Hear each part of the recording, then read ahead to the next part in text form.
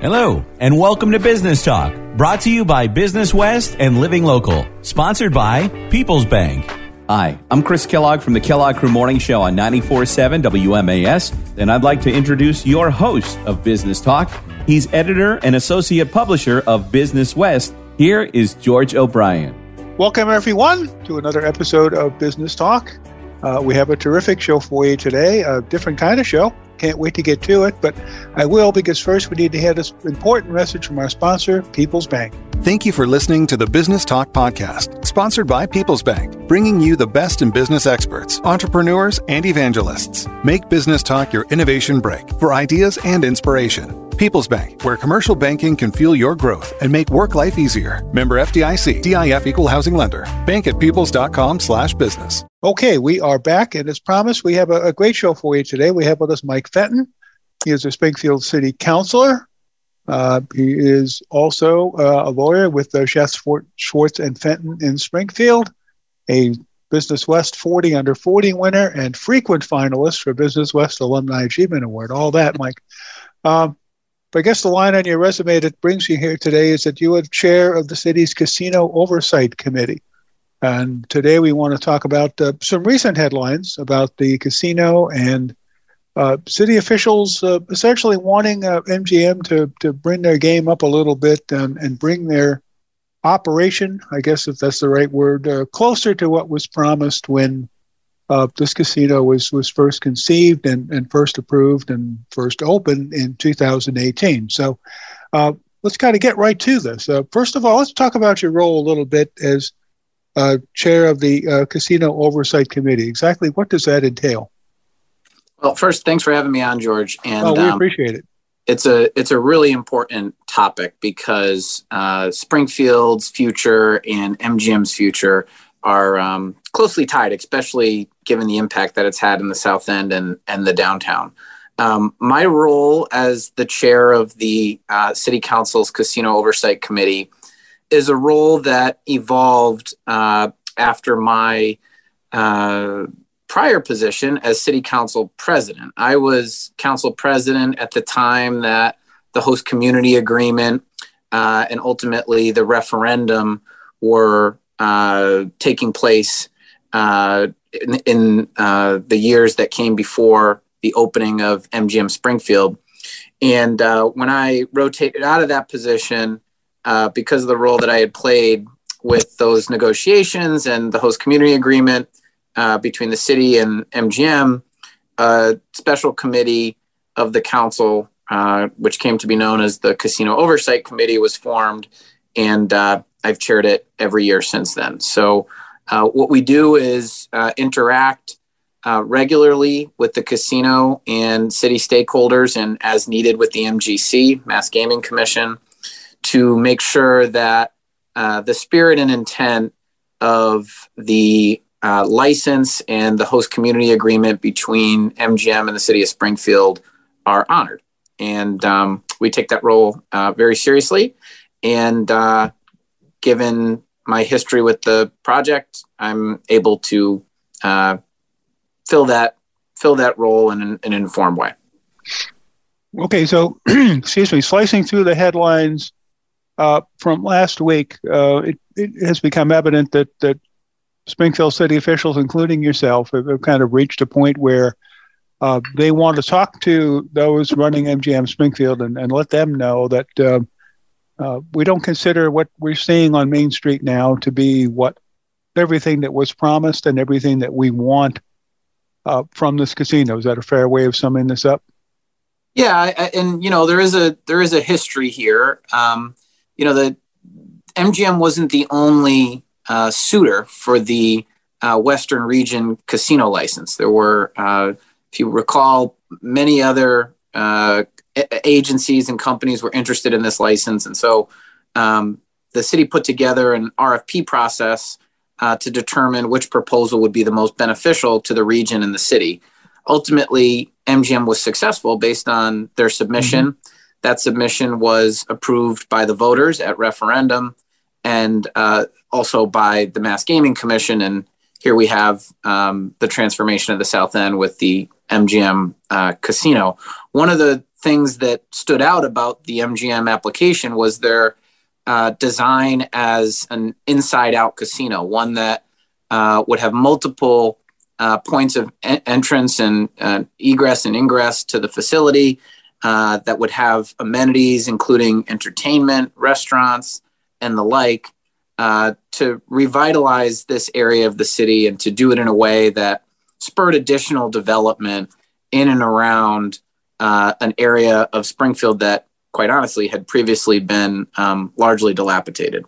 And so when they opened in 2018, they did so with great fanfare and successful restaurants, movie theater, winter outdoor skate garden, retail locations in and outside the casino footprint in their plaza.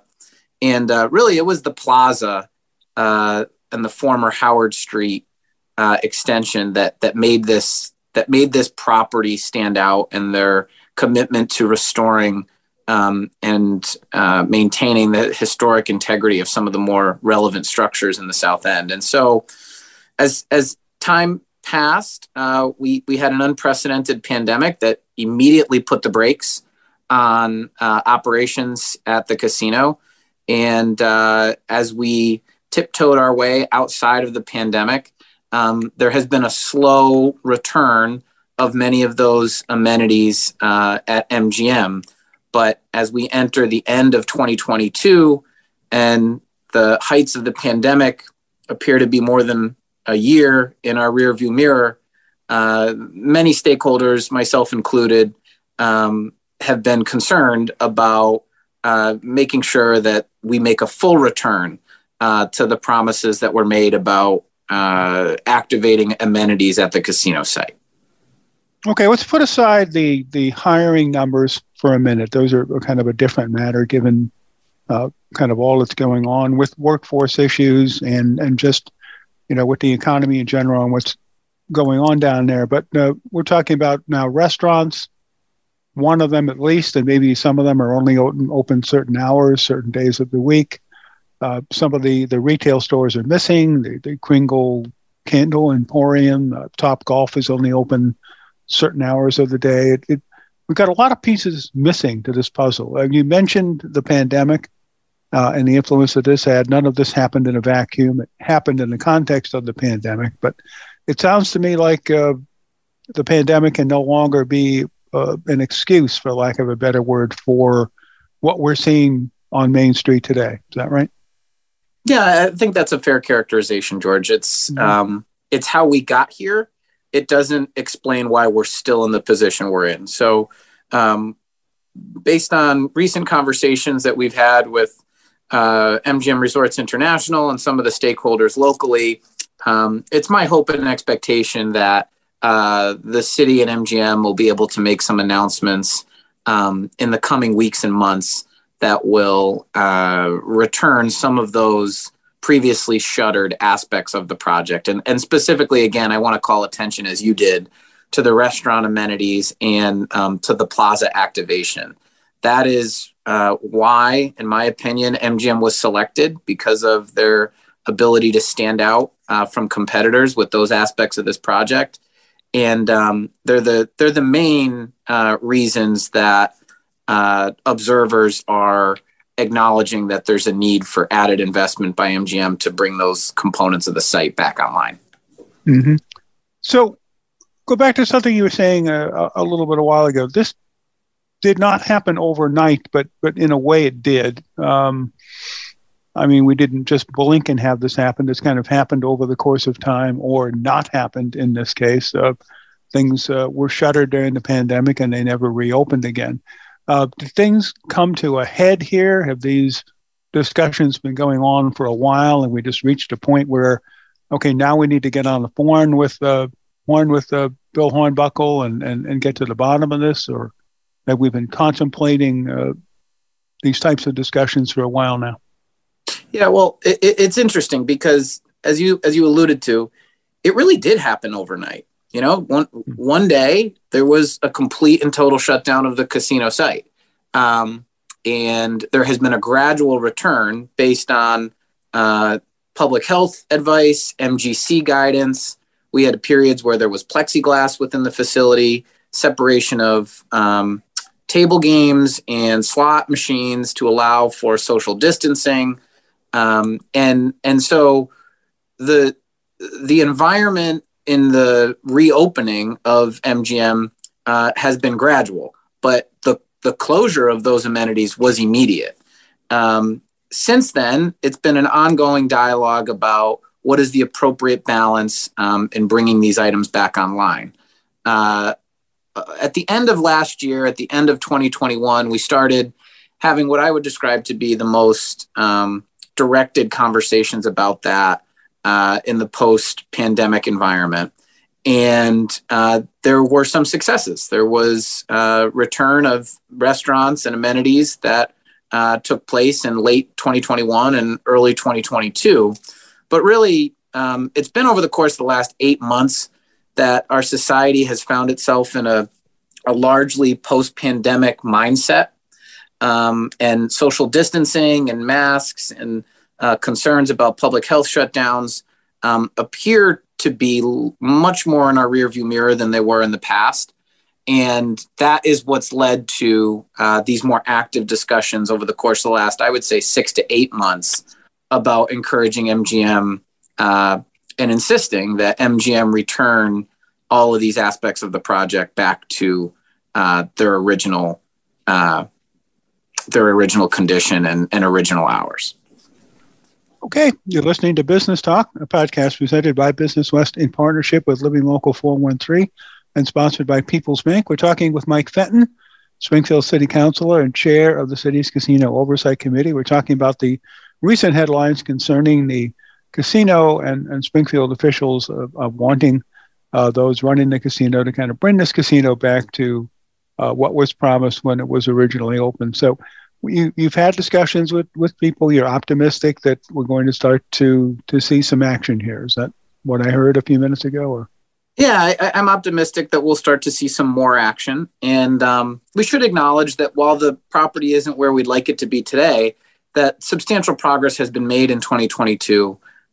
They have continued to make and honor all of their financial commitments. And given the way that we've emerged from the pandemic this year, this was also the first time in a couple years that MGM was able to fully meet all their entertainment obligations.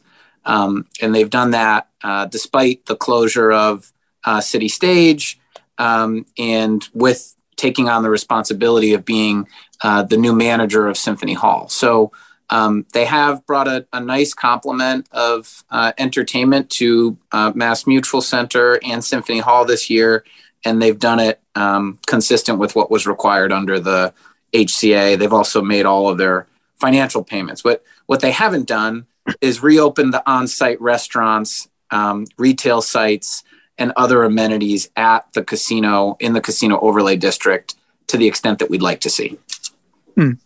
I know a lot of the talking heads in sports and some other areas like to give grades, like school teachers, with regard to how teams are doing, how individuals are doing, and the like. I think if we were to try to grade MGM, I think we would probably have to give it an incomplete at this point, because we simply have had a real hard time just gauging its full effect. And the pandemic has everything to do with that. I mean, it was only open for, I believe, 18 months when the pandemic hit. So what do you think? Can you gauge how well MGM is doing? I mean, people were told to keep their expectations realistic, that this was not going to transform the region's economy overnight. It wasn't going to transform the South End overnight. It was going to be a big, important piece of the puzzle. But it was going to be that. Can we grade MGM yet, or is it too early and too difficult? I think it's too early and too difficult to give it a final grade, George. But it is true that we've missed the mark on a lot of performance metrics over the course of the last few years. I think there's good explanation for that, and there's hope to be optimistic about the future. Their gross gaming revenue is strong and up in the post-pandemic environment. That's a very positive outcome. the city has also invested substantial resources in development in and around the casino that wasn't happening at the time of the casino's opening.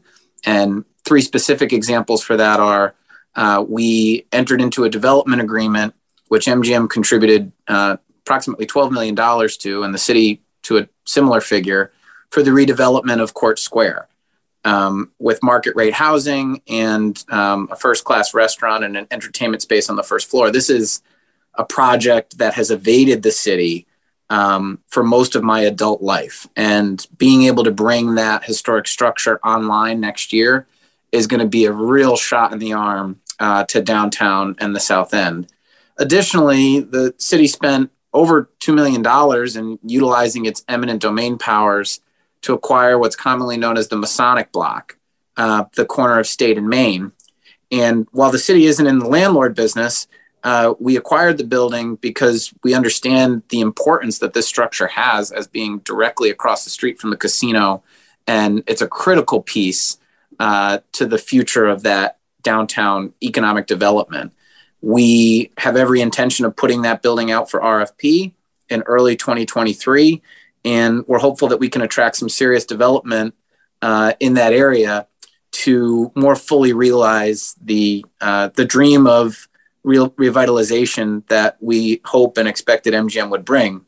And the last, there are others, but the last one that I'll point to in terms of spin-off investment that the city's made around the space is the mayor and Sarno administration lobbied heavily for many years for the redevelopment of the Civic Center garage. And just a few months ago, we celebrated the groundbreaking for that.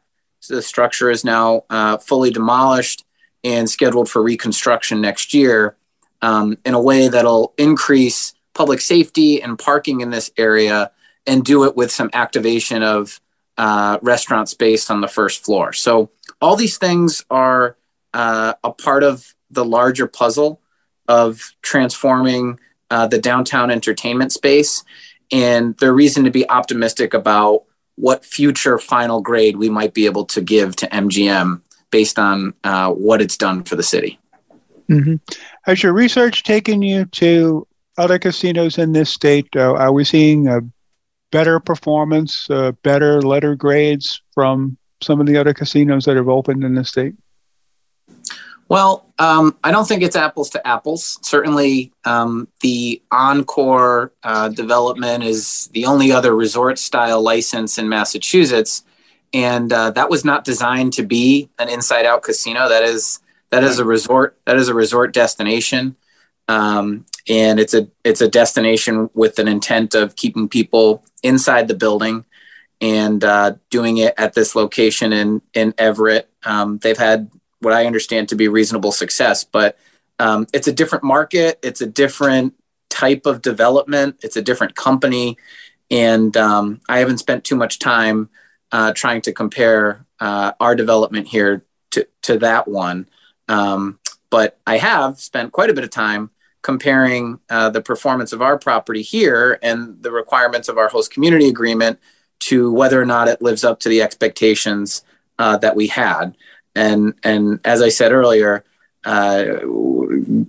being candid, and we must admit that we have not fully realized that dream and potential yet, but the story is not over, and there is still much reason to be optimistic about what it can do in the future. Okay. Well, thank you very much for that. Very insightful. We'll have to have you back on soon and discuss this again moving forward. Hopefully we will see some action down there, and MGM, already an asset to the city, can become even more of one moving forward. That's right. Thanks very much, George. All right. Thank you for being with us today. And thank you to all of you for listening. This has been Business Talk, a podcast presented by Business West in partnership with Living Local 413 and sponsored by People's Bank. I'm George O'Brien, the editor of Business West. We'll see you next time.